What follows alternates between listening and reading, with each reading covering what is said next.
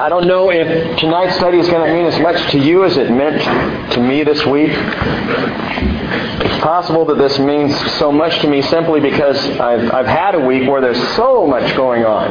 A little bit I'll illuminate to you in a few minutes, but so much happening and feeling like a whirlwind week. And yesterday morning, to be able to sit down in my office and turn off the phone and open up the Word, it was so encouraging to me. And the things that we'll study, there's a lot of discouraging things actually in these few chapters. And I don't want to discourage you right now in any way, shape, or form, but we're going to cover some ground tonight, so buckle up. We're going to cover at least 3 chapters. That's my goal. And if you see up on the board, you know we've got some ground to cover. 30 verses back there. Do it. But I'm excited about this because there is a single word that I believe is spoken to us through all that we're going to see, even though we're going to see quite a bit of evil and wickedness among the kings of Israel and Judah. And that single word is righteousness.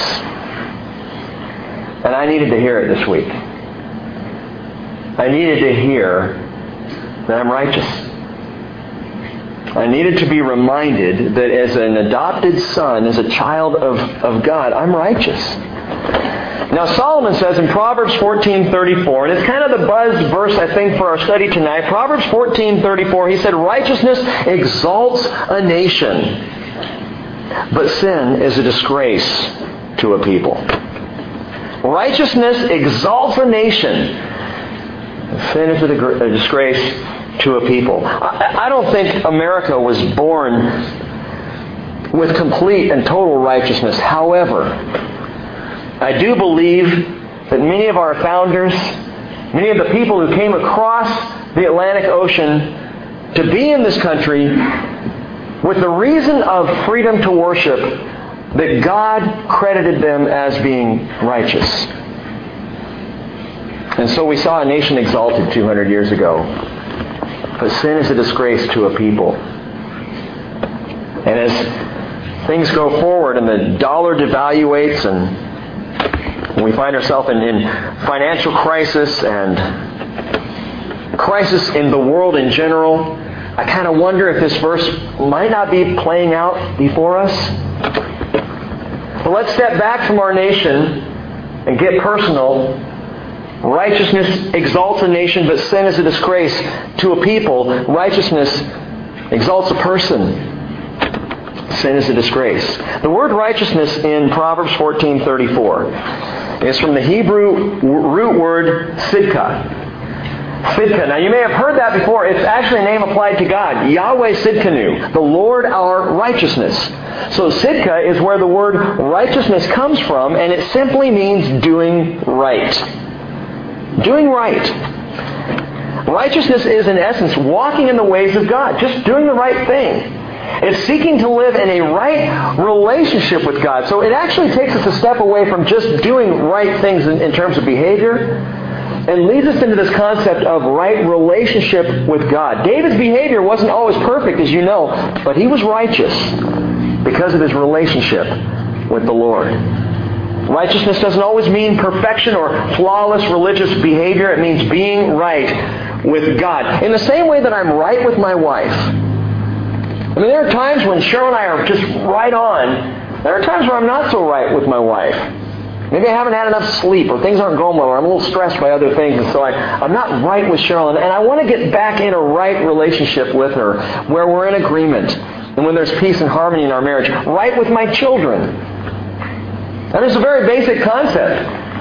When Hannah and Corey and Hayden and I are enjoying each other and getting along and things are sweet, that's right. When I'm having to get on to them, or when they're having to correct me, specifically my driving, which happens a lot now that 2 of my kids are working on their licenses.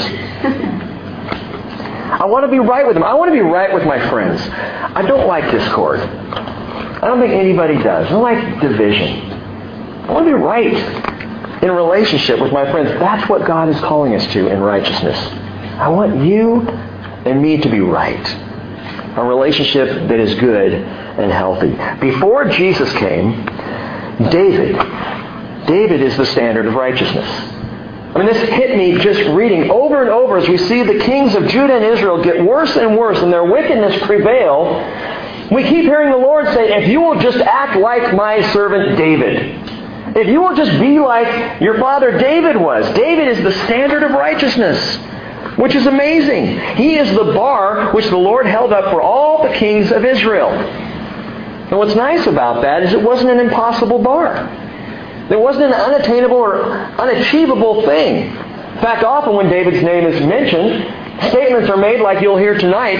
David was righteous before the Lord, with the exception of that Uriah incident. I mean, that's still there. But the bar is raised, and David is the standard of the kings as they are called to walk in a right relationship with Him. God doesn't say be perfect even. He says, be like David. If you will at least be like David, I will call you and consider you righteous. But, as you know, after Solomon's death, when the country divided into the separate and often warring nations of Judah and Israel, the kings of Judah went 7 for 20. And the kings of Israel were 0 for 19. This is not a good record. 19 of the kings of Israel, all 19 were evil, wicked. Not a single one followed the Lord. They instead followed the path laid out by Jeroboam rather than David. And 13 of the kings of Judah followed the path of Rehoboam, which was sadly kind of learned from his father Solomon. And they ended up wicked and self-serving. Whereas we know 7 were considered to be righteous. We'll see just one of those tonight. In chapter 14, it should be no surprise then that the hammer of judgment falls on the wrongness of both Jeroboam in northern Israel and Rehoboam in southern Judah. Both of them get nailed. In chapter 15, we're going to cover 4 more kings. The next 2 in Judah, Abijam, who is evil, and Asa, who thankfully is good. The next 2 in Israel we'll see in chapter 15 as well. Nadab and Baasha. Nadab and Baasha are both evil. In chapter 16, the downward spiral of Israel's kings, that is northern Israel, the kingdom of Israel, their kings continue to spiral down with Elah, Zimri, Omri, each king being more wicked than the king before him. And finally, the whole thing culminates in the wickedness of a king you probably have heard of, Ahab. Ahab and Jezebel, one of the most nefarious couples in the history of the world. And we'll just barely get to Ahab tonight. Now with that joyful introduction, let's begin. 1 Kings chapter 14 and verse 1. At that time, Abijah, the son of Jeroboam, became sick.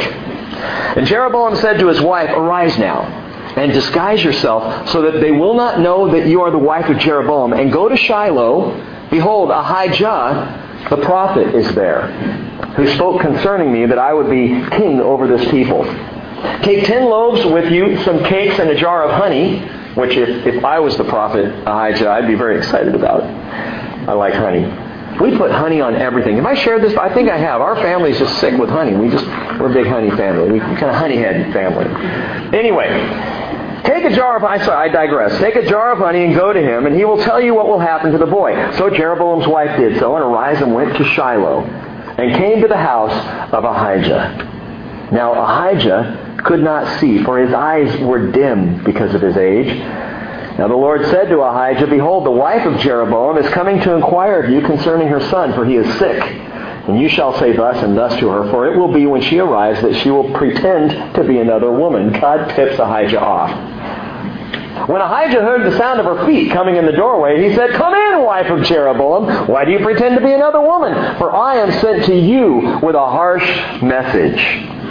Go, say to Jeroboam, thus says the Lord God of Israel, because I exalted you from among the people, and made you leader over my people Israel, and tore the kingdom away from the house of David, and gave it to you. Yet you have not been like my servant David, who kept my commandments, and who followed me with all his heart, to do only that which was right in my sight. You also have done more evil than all who were before you, and have gone and made for yourself other gods and molten images to provoke me to anger, and have cast me behind your back. Therefore, behold, I am bringing calamity on the house of Jeroboam. And I will cut off from Jeroboam every male person, both bond and free in Israel. I will make a clean sweep of the house of Jeroboam as one sweeps away dung until it is all gone. Anyone belonging to Jeroboam who dies in the city, the dogs will eat. Anyone who dies in the field, the birds of the heavens will eat, for the Lord has spoken it. Now, you arise, go to your house, and when your feet enter the city, the child will die. This is heavy stuff. I mean, this wife of Jeroboam goes with honey and cakes, hoping to garner some favor from the prophet, possibly some healing virtue, and comes back with a promise that when her feet enter the city, her son will be dead, and Jeroboam's house will be in severe danger. He says in verse 13, all Israel shall mourn for him and bury him, for he alone of Jeroboam's family will come to the grave. That's intense. In other words, every other person in Jeroboam's family who is going to be murdered, who is going to die and be wiped out, won't even be buried. They're just going to be slaughtered. The dogs will eat them in the town, and the birds will eat them out in the field. Only this child who dies as a result of punishment, only this child is going to be actually buried in a grave. Why? Because, verse 13 continues, in him something good was found toward the Lord God of Israel in the house of Jeroboam. Moreover, the Lord will raise up for himself a king over Israel who will cut off the house of Jeroboam this day and from now on. For the Lord will strike Israel as a reed is shaken in the water, and he will uproot Israel from this good land which he gave to their fathers, and will scatter them beyond the Euphrates River, because they have made their Asherim, provoking the Lord to anger. By the way, Asherim, we talked about on Sunday that Asherah is Astarte, is Juno, is several other gods. Diana is another god that comes right from this history. Diana is just another nation's name for Asherah. So going on, and if your name happens to be Diana, I apologize, but that's just, the truth of the matter. Going on, it says that the Asherim, you provoke the Lord to anger, verse 16, he will give up Israel on account of the sins of Jeroboam, which he committed and with which he made Israel to sin. Now, it's not that he's blaming Israel for Jeroboam's sin, it's that Israel is walking in Jeroboam's sin. Jeroboam introduced it, but Israel received it wholeheartedly and ran with it. Verse 17, then Jeroboam's wife arose and departed and came to Tirzah. And as she was entering the threshold of the house, the child died. All Israel buried him and mourned for him according to the word of the Lord, which he spoke through his servant Ahijah the prophet. Now, the rest of the acts of Jeroboam, how he made war and how he reigned, behold, they are written in the book of the Chronicles of the kings of Israel. And we'll see those when we get to the book of the Chronicles. Verse 20, the time that Jeroboam reigned was 22 years, and he slept with his fathers, and Nadab his son reigned in his place. There's several little nuances in this story. I want to just pick out a few of them. The first one that I think is interesting that jumped out at me was the sight of Ahijah. The sight of Ahijah. At this point in his life, the Bible tells us his eyes literally were set. That's the Hebrew word for blindness, is the eyes are set. In other words, they're not moving anymore, they're not working, they're dead in the water. So he can't see a thing, but Ahijah's ears are clear as a bell. And it's almost comical in this moment when she comes walking in thinking she's going to deceive him, thinking her disguise is perfect, and she's probably worked on a voice on the way there. How can I disguise my voice so he can't hear me? And she sets foot in the house, and before she even says a word, he says, "Oh, Jeroboam's wife." And he's blind. He's probably got the white cane with the little red thing at the end, and he's like, "Oh, Jeroboam's wife, come on in, sit down right over here." And she's got to be thinking, this is amazing. How does he know this? He knows because though he is physically blind, spiritually he is hearing. He is tuned in to the Lord. And gang, that's how to live in righteousness. That's how to be right with the Lord. To be right with Him such that you're hearing Him. You're hearing His indications. You're hearing His voice. You know what He wants you to do in a given situation. Jesus said in John 10 verse 1, "Truly, truly I say to you, he who does not enter by the door into the fold of the sheep, but climbs up some other way, he is a thief and a robber." He's indicating the devil there. Verse 2, "But he who enters by the door is a shepherd of the sheep. To him the doorkeeper opens, and the sheep hear his voice, and he calls his own sheep by name, and he leads them out. When he puts forth all his own, he goes ahead of them, and the sheep follow him, because they know his voice. A stranger they simply will not follow, but will flee from him because they do not know the voice of strangers. And Jesus says very clearly, my sheep will hear my voice.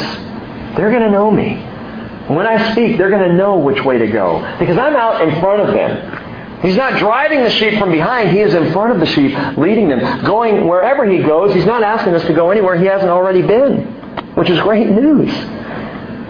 Anytime you feel a leading of the Lord to go a certain direction, you can know He's already gone. So He knows the path. He knows the way. And Paul says in 2 Corinthians 5:7, we walk by faith, not by sight. Faith is hearing, not seeing. Now, I told you this has been a kind of a wild and crazy week for me. And I want to preface this by saying it's been the most international year of my life so far. And I didn't start off this year early on planning. Last January, I had no idea how much travel I would do internationally. I didn't think I would ever do so much travel. I went to the Philippines, to Israel, to Canada. And even as far as Cleveland, I've been all over the world. Well, you can add Ghana to the list. This Saturday, and I cover your prayers for this, Cheryl leaves to go, and Kathy Pittis is going as well, to Ghana. Russ and Kathy are looking, and we've shared this before, they're looking at adopting a little boy named Moses from Ghana. And Cheryl's going because we're looking at adopting a little boy named Apollos. And pray for this, because we don't know what's going to happen or how this is going to work, but we figure everybody else around here is adopting, so why not us too? Yesterday, Cheryl and I are talking about this. And we're trying to figure out, should she go, should she not go? We knew Kathy was already going, and there's some reasons why it's really important that she goes ahead and goes. She's not going to go and bring back Apollo. She's just going to go and meet him and spend a week at the orphanage there and try and get some paperwork taken care of and, kind of trailblazing a little bit. But this was the question, and I thought it was ironic because I already knew what I was studying and looking at here. In fact, I was in the middle of this whole thing about Ahijah not having any sight, but he's hearing the Lord very clearly. And Cheryl asked me, she goes, how do we know it's the Lord? And I said, I have no idea. And then I kind of laughed to myself. I got to get up tomorrow night and tell everybody else how to hear the Lord, and I'm not even sure.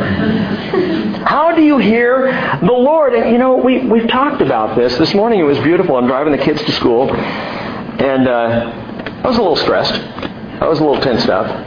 And Hannah's sitting there beside me in the front seat. We're driving along, and I go, man, I just go, guys, you just got to cut me some slack here. I'm feeling a little stressed out today. I got a lot going on. Mom's going to Ghana, on Saturday. We're trying to figure all this out. And Hannah said, God's in control, Dad.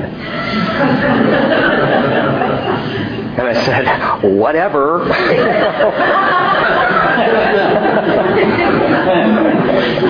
I didn't know whether to chastise her for getting on my case or say, you're right. So I texted her later, thanks a lot, I needed that. And she was dead on. God is in control. He knows what He's doing, but how do we know it's Him?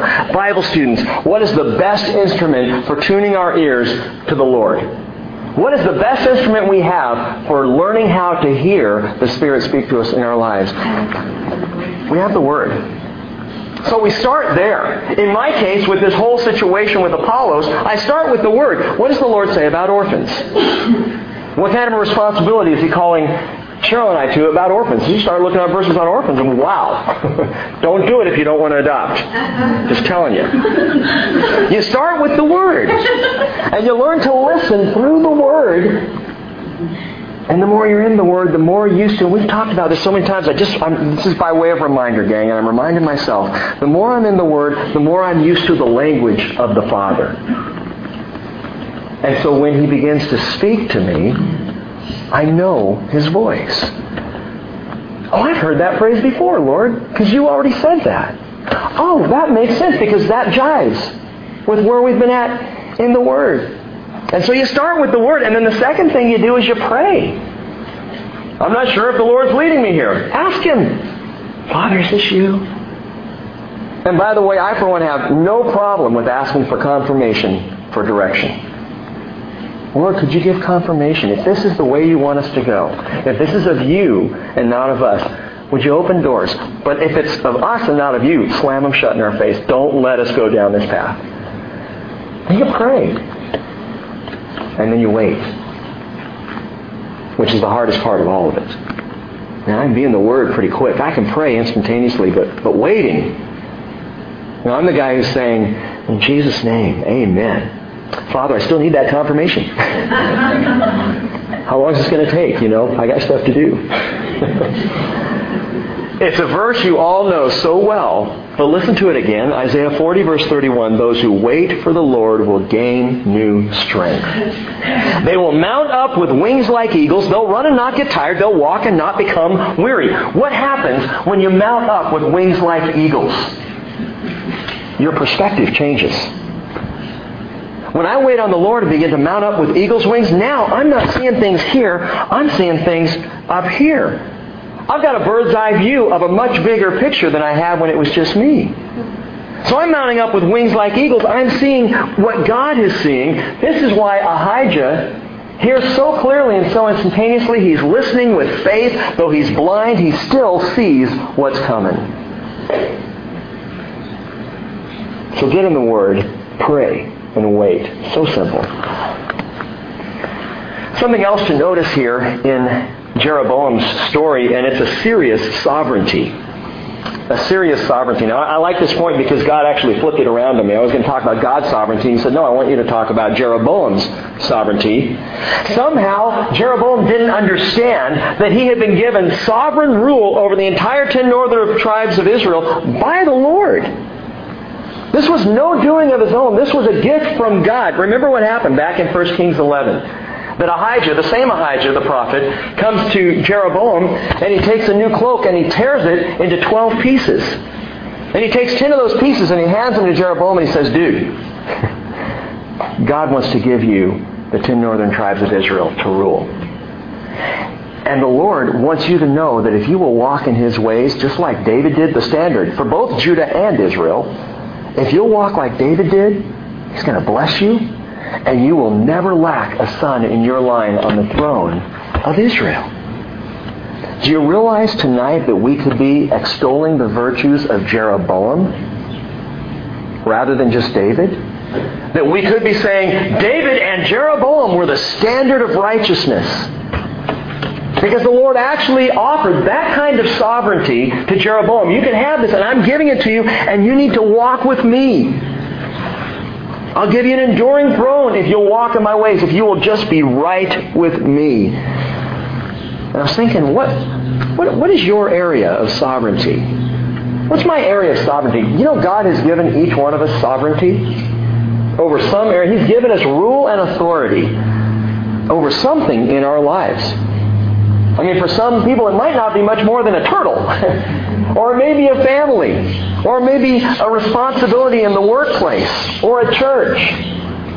But God has given each of us authority in some area of our life. What has God made you ruler over? Psalm 8, verse 4, David said, what is man that you take thought of him? And I hear you. Thinks he has sovereignty over me right now, I think is what's going on.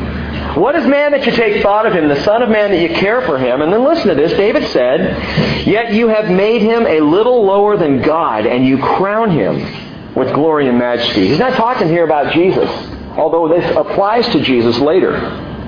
He's talking about you and me. He's talking about mankind. And he says, you've made him a little lower than God. He says in verse 6 of Psalm 8, you made him to rule over the works of your hands. You have put all things under his feet. What are you sovereign over?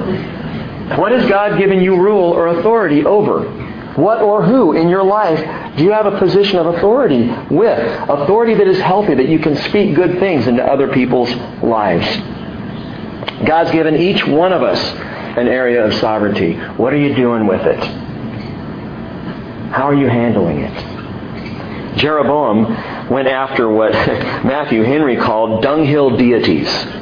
I like that. Idols are dunghill deities. The high places where the idols were set up were just dunghills as far as the Lord is concerned. In fact, he says in verse 10, I will make a clean sweep of the house of Jeroboam as one sweeps away dung until it is all gone. Now, in our back porch area, we have a dog run for Reggie.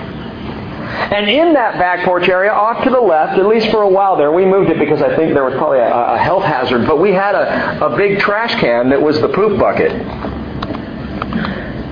And whoever was picking up after Reggie, it's Hannah's job now, but whoever was out there doing it would scoop it all up and you'd take it over to that bucket, and I'll tell you, there was nothing worse than opening the lid of that thing. I mean, it's rancid. It was just awful. And that immediately came to mind when I read, I will make a clean sweep of the house of Jeroboam as one sweeps away dung until it is all gone. Why the reference to dung in the Scriptures? Because, gang, listen, idolatry stinks to high heaven. God hates it.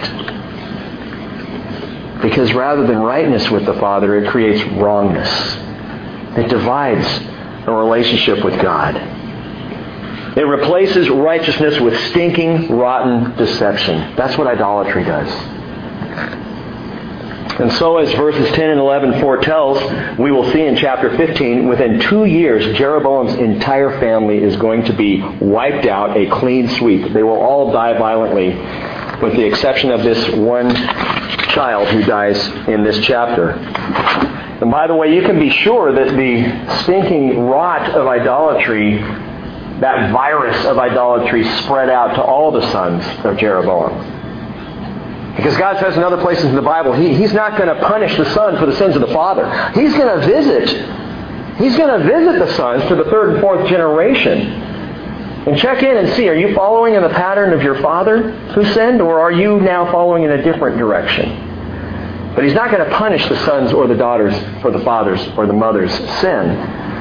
So we can make the easy assumption that the whole family is infected with idolatry, save one little lad. There's a third thing to note here, a salvation from evil. We have the sight of Ahijah, we have a Syria's sovereignty, now we have a salvation from evil. And if you wonder about Jeroboam's child who died, reread verse 13. All Israel shall mourn for him and bury him, for he alone of Jeroboam's family will come to the grave, because in him something good was found toward the Lord God of Israel in the house of Jeroboam. The word for child here is the Hebrew word, same word that's used today, by the way. It's yeled. Yeled. And yeled means little boy. It's a different word for little girl, but yeled is little boy. And I like this verse. Now, I can't prove it, but I think this little guy already had a right relationship with the Lord. I think this little guy, of all of Jeroboam's family, had a sense about him that idolatry was wrong, and he already was following after the Lord in his own way. Well, if that's the case, Rick, why would God take him? Why would He kill him? That's harsh punishment. That's not fair. That's our perspective on this side of heaven. Why would the Lord take this little guy out, especially if something good is in him? Especially if there's a righteousness already to be found in this son of Jeroboam. Why kill him? Isaiah says in Isaiah 57 verse 1, and it's an important verse, and one that I think helps us to reevaluate our perspective of death and dying. Isaiah 57:1, he says, the righteous man perishes, and no one takes it to heart or gets it. He says, devout men are taken away while no one understands. Well, I could apply this to Jeroboam's son. He's right with God, at least to a degree. There's a rightness there. Why would God take it away? I don't understand. And Isaiah says, for the righteous man is taken away from evil. The death of his son, while being a punishment to Jeroboam and his wife, was a salvation for that little boy. Not only an eternal salvation, which I absolutely believe, the children who die in the Lord go straight to be with the Lord, but an immediate salvation. This little guy will never have to go through the evil of life on this planet. And I think that's great. That's a blessing. For us, the loss of a child or a really righteous person, it's tragic. Stephen Curtis Chapman's little girl. And I'm sure you all heard on the internet, that was going around, what happened to her. That if you haven't heard, 5-year-old adopted daughter, that his 18-year-old son accidentally ran over her with an SUV in the driveway. Why, Lord? Why would you allow this little girl? Why would she be taken? You know what? That little girl will never have to deal with sin. She'll never have to deal with teenage boys whistling at her. She'll never have to deal with the madness of our media movies that she shouldn't see, and music she shouldn't listen to, and people she shouldn't be around. She will never have to deal with temptation, ever. She is home. Now, it is tragic, and I don't mean to whitewash it or make it simple. It's tragic and a difficult thing for that family or any family who loses a child. But you know what? That little girl is home. And she will never have to deal with the sin and evil that we have to deal with in this world today.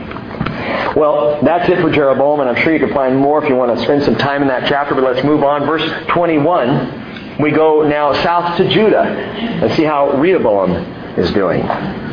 Rehoboam, the son of Solomon, reigned in Judah. Rehoboam was 41 years old when he became king, and he reigned 17 years in Jerusalem, the city which the Lord had chosen from all the tribes of Israel to put his name there. And his mother's name was Naamah the Ammonitess. Now, pause for a moment.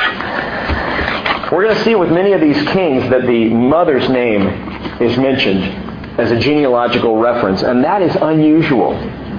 Most often in Hebrew genealogy and in the genealogies of the nations of that day, the women were not mentioned. It was only the sons. But suddenly here, in 1st and 2nd Kings, kings are mentioned, evil, wicked kings, and their mother is called out. And their mother is pointed out. Why is that? I think the Lord here is magnifying the significance of the mother's role in the son's wickedness. 1 Timothy chapter 2, verse 15 has a difficult verse. I'm going to read it to you as is. I'm going to let you squirm for a minute, and then we'll try and explain it. 1 Timothy 2:15 says, women will be saved through the bearing of children. That's what it says. Women will be saved through the bearing of children if they continue in faith and love and sanctity and self-restraint. Now that's an interesting verse. So you're saying barefoot and pregnant in the kitchen is the only way to heaven for a woman? No. The word saved there is the Greek word sozo. And it is the word, by the way, that is used for saved. It is the word that we use when we see saved or salvation in the New Testament. Sozo is the word. But as with many Greek words and many Hebrew words, it's a very colorful language. It means more than one thing. And sozo also means wholeness or fulfillment. Read it that way.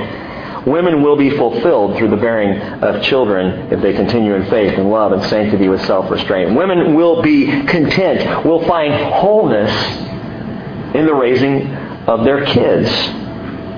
And that's the context in which Paul is writing to Timothy. Moms, first and foremost, find their fulfillment in raising up righteous kids. It's the best place for a woman to find fulfillment. I realize that sounds rather 1910. I know we're going back a few years in our country. I realize that women have found a new liberation, but Scripture says, Paul says, and he's been called an anti-Feminite. I don't know what he's been called anti-women, a bigot. But Paul says, no, ladies, you're going to find your fulfillment there first and foremost. It doesn't mean that if you don't have children that you won't be fulfilled. But it means, women, if you have kids, if you're mothering children, that's where your focus needs to be first and foremost. Because in raising righteous kids, you're going to find a joy there you're not going to find anywhere else. And Paul saw this in Timothy's upbringing. 2 Timothy chapter 1, verse 5, he says, I am mindful, Timothy, of the sincere faith within you, which first dwelt in your grandmother Lois and in your mother Eunice, and I'm sure it is in you as well. That's interesting. Now, people have guessed that, well, maybe Timothy didn't have a dad. Maybe Timothy did have a dad. But the faith was passed down from Grandma Lois to Mother Eunice into the heart of Timothy. And Paul illuminates that. Now, on the other hand, in Rehoboam's case, his mother was anything but godly. And his mother was married to his father. Remember, Dad was Solomon. And Solomon loved many strange women, according to the King James Version. Literally many foreign women. And she was no exception. She was a pagan Ammonitess, one of Solomon's many. And she was mom to Rehoboam, and I'm sure she didn't help his cause at all. Going on, verse 22. Judah did evil in the sight of the Lord. Remember, Rehoboam is now over Judah. I'm going to, by the way, try and keep you on track because it goes back and forth between the kings so often that it's easy to lose track. We were in Israel with Jeroboam, now we're in Judah with Rehoboam. And so Judah, verse 22, did evil in the sight of the Lord. They provoked him to jealousy more than all that their fathers had done with the sins which they committed. For they also built for themselves high places and sacred pillars and asherim on every high hill and beneath every luxuriant tree. There were also male cult prostitutes in the land. The word there literally is sodomy. Sodomites. They did according to all the abominations of the nations which the Lord dispossessed before the sons of Israel. Now it happened in the 5th year of King Rehoboam that Shishak, the king of Egypt, came up against Jerusalem. He took away the treasures of the house of the Lord and the treasures of the king's house, and he took everything, even taking all the shields of gold which Solomon had made. So King Rehoboam made shields of bronze in their place and committed them to the care of the commanders of the guard who guarded the doorway of the king's house. Then it happened, as often as the king entered the house of the Lord, that the guards would carry them and would bring them back into the guard's room. Now the rest of the acts of Rehoboam and all that he did, are they not written in the book of the Chronicles of the Kings of Judah? There was war between Rehoboam and Jeroboam continually. Rehoboam, by the way, you might remember the Lord said, don't go to war with Israel. Don't you dare go fight there, but they did. Now, some commentators believe that it was border wars. It wasn't like going to battle, full-on battle, but it was constant fighting across the borders back and forth. They'd kind of come in a little bit and they'd fight back, and this is what was going on. There was war between these two houses, and verse 31 says, Rehoboam slept with his fathers, and was buried with his fathers in the city of David, and his mother's name was Naamah the Ammonitess, and Abijam, his son, became king in his place. One note on Rehoboam before we leave him. Why did Rehoboam replace the golden shields taken away by Shishak with bronze shields? 2 reasons. Number 1, because he couldn't afford gold. And number 2, because he had to keep up appearances. What would happen is every time Rehoboam came out of his house and went up to the temple of the Lord, the guards would take out those bronze shields, no doubt shined up and cleaned of all tarnish, and they would march beside him so the shields were still visible for everyone to see when he went up to the house of the Lord. And then when he came back, they'd take the shields back and they'd put them away until the next time he marched out into the city. And it was all about appearances. The bronze shields of Rehoboam were a front to a failing kingdom. First, Rehoboam loses the kingdom. It splits. 10 tribes run away. But hey, at least he's still got the gold, right? He's got the gold in the temple, and he's got the gold in his father's house, which is now his house. So at least he's got the gold and riches. Then Shishak comes in, king of Egypt, and takes all the gold away. So he loses that as well. Now, Rehoboam is just playing king with cheap bronze shields, trying to keep up appearances. Now, I want you to hear this. I believe the Lord wants us to bask in the riches of our inheritance. I believe right now, in the life in which we live, God wants us to be reminded that we are children of the King, and our inheritance is gold. It's beautiful. It's beyond anything else you could find in this life, and I think God wants us to be aware of that and live there. Ephesians 1:18, Paul says, I pray that the eyes of your heart may be enlightened, so that you will know what is the hope of His calling, what are the riches of the glory of His inheritance in the saints. Paul says, I pray that for you, to know that. So that day in and day out, whatever's happening, you can say, yeah, but man, I am surrounded with riches. The riches of my Father's house. So that when you're doing the bills, you can go, oh yeah, Dad owns the cattle on 1,000 hills. He'll take care of this. I'm a child. I'm a saint. Problem is in the church when we hide behind religious appearances. Not faith that we truly have the inheritance, but appearances. We want other people to think that we have faith, that we have the inheritance. And so we start to put on this bronze shield. We refashion our Christianity to appear righteous while walking outside of a right relationship with God. When no one's looking, the righteousness ain't there. But man, when everybody's looking, I got the Bible, got my seat in the front row. No kidding, you guys, it's fine. And everybody can see my bronze shiny shields. And when we walk outside, of a relationship of integrity with God. That is being the way you are with God when no one is looking and when people are looking. A right relationship. When I walk outside of that, gang, I'm just basking in cheap bronze. It's pretense. Don't choose cheap bronze. Go for the gold. Reminds me of that very fast but not too bright Olympic runner who went to the Olympic Games and ran and won the gold, and he was so excited that he went right out and he had his medal bronze. To keep it.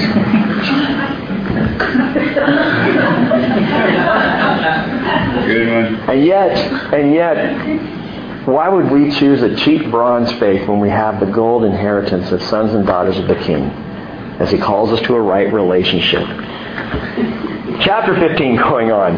Verse 1. Now in the 18th year of King Jeroboam, that is of Israel, the son of Nebat, Abijam became king over Judah. So we're still in Judah here. We're now to the second king of the nation of Judah, that is following Rehoboam, now Abijam. And verse 2 tells us that he reigned 3 years in Jerusalem, and his mother's name was Maacah, the daughter of Abishalom or Absalom. He walked in all the sins of his father, which he had committed before him. His heart was not wholly devoted to the Lord his God, like the heart of his father David. Now, when they say his father David, that means grandpa or great-grandfather. It means his forebear or his forefather. So he didn't walk like his father David had walked. Verse 4, but for David's sake, the Lord his God gave him a lamp in Jerusalem to raise up his son after him and to establish Jerusalem. Because David did what was right in the sight of the Lord and had not turned aside from anything that he commanded him all the days of his life, except in the case of Uriah the Hittite. Seems like such a little thing. And yet in the big picture, God is saying, yeah, he fell. It was awful. He lied. He deceived. He committed adultery. He committed murder. And these are bad things. But you know what? His heart was right with me. And the moment he realized that he had fallen in this atrocious sin, his heart broke. Because he loves me so much. And verse 6 says there was war between Rehoboam, literally the house of Rehoboam, and the house of Jeroboam all the days of his life. That's all the days of Abijam's life. So they're still warring back and forth between north and south.